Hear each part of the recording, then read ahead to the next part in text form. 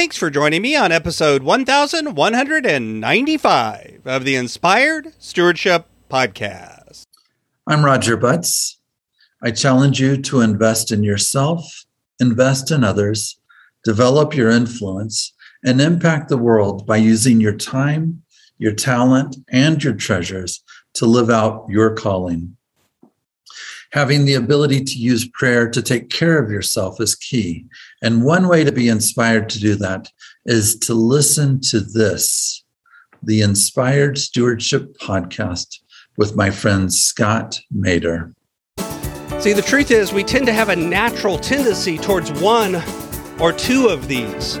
Most of us don't really think about using all four. In fact, oftentimes there's two or maybe even three of these that are a lot of work for us to actually get to and use and drag out of ourselves. Welcome and thank you for joining us on the Inspired Stewardship Podcast. If you truly desire to become the person who God wants you to be, then you must learn to use your time, your talent, and your treasures for your true calling. In the Inspired Stewardship Podcast, you will learn to invest in yourself, invest in others, and develop your influence so that you can impact the world. In today's episode about impacting the world through stewarding your treasures, I talk with you about how each of the 4 DISC traits approaches money. I share how you can use these 4 approaches to balance your approach to your budget, and I also explain how this ebb and flow helps you get what you want with your money. As we talk about stewarding your treasures, wouldn't it be great if you could support this podcast and do it without costing yourself an extra dime? Turns out you can. All you have to do is use inspiredstewardship.com/Amazon when you're ready to make a purchase via Amazon, and a small commission will come back to support the show. If you enjoy the show when you're ready to buy from Amazon, just use inspiredstewardship.com/Amazon.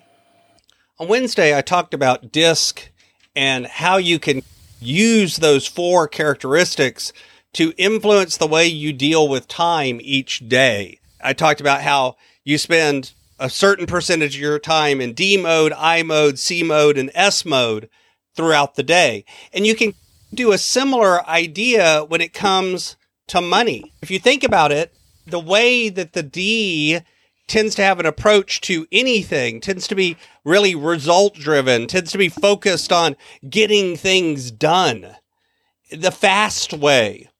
And that can be something that comes up with your money as well. There are opportunities that come up that you need to get it done or do it now. And there's taking action, driving forward, making and looking at the big ideas and the big picture. These are important skills to have when it comes to your money. By the same token, the I, the people-oriented one, the idea of looking at other people and interacting with them and having fun. You need to include a certain amount of that in your budget as well. The S, the style blend that allows us to do things the traditional way, do things the way that works, look for peace and harmony and team building and relationship and communication. That's an important skill to how you approach your money.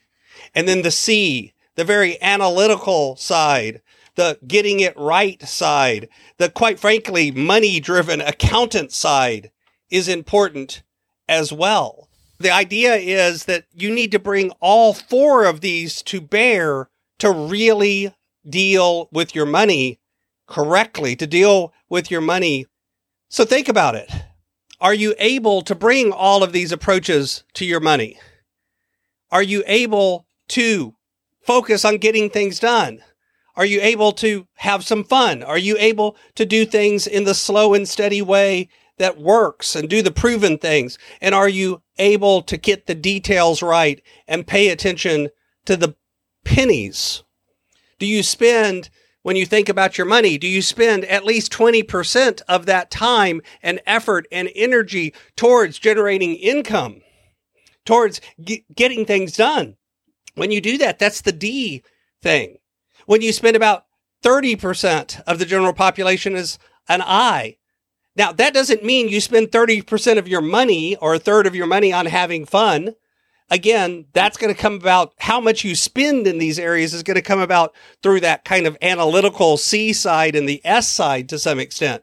But you do need to be spending some of your energy and time on rewarding yourself, on having milestones, on having goals that include fun.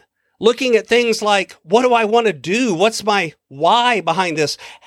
What's the end result? What do I get out of it? Is important. If all you're doing is getting out of debt just for the sake of getting out of debt, it's a lot harder than when you're getting out of debt and have a real reason behind it, have a goal behind it, have something that you're dreaming about behind it. When you're able to laugh and smile and have fun even while you're doing it. And then the S trait.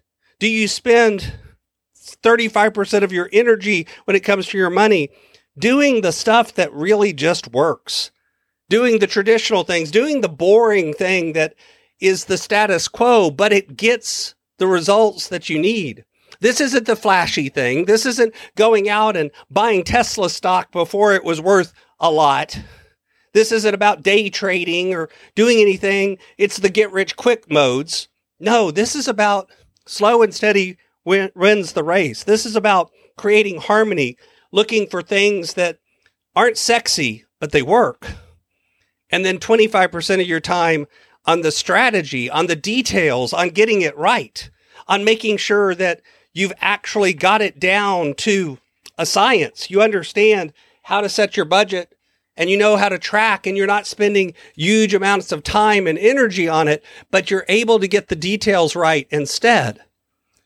See, the truth is we tend to have a natural tendency towards one or two of these. Most of us don't really think about using all four. In fact, oftentimes there's two or maybe even three of these that are a lot of work for us to actually get to and use and drag out of ourselves.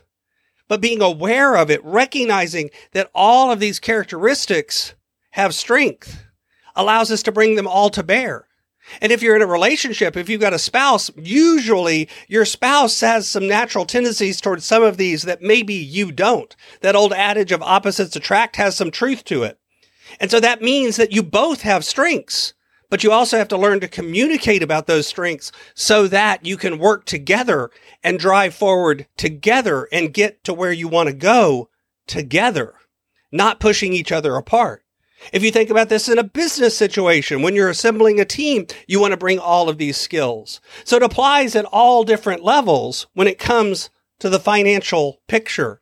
You want to make sure that you've brought all four traits to bear.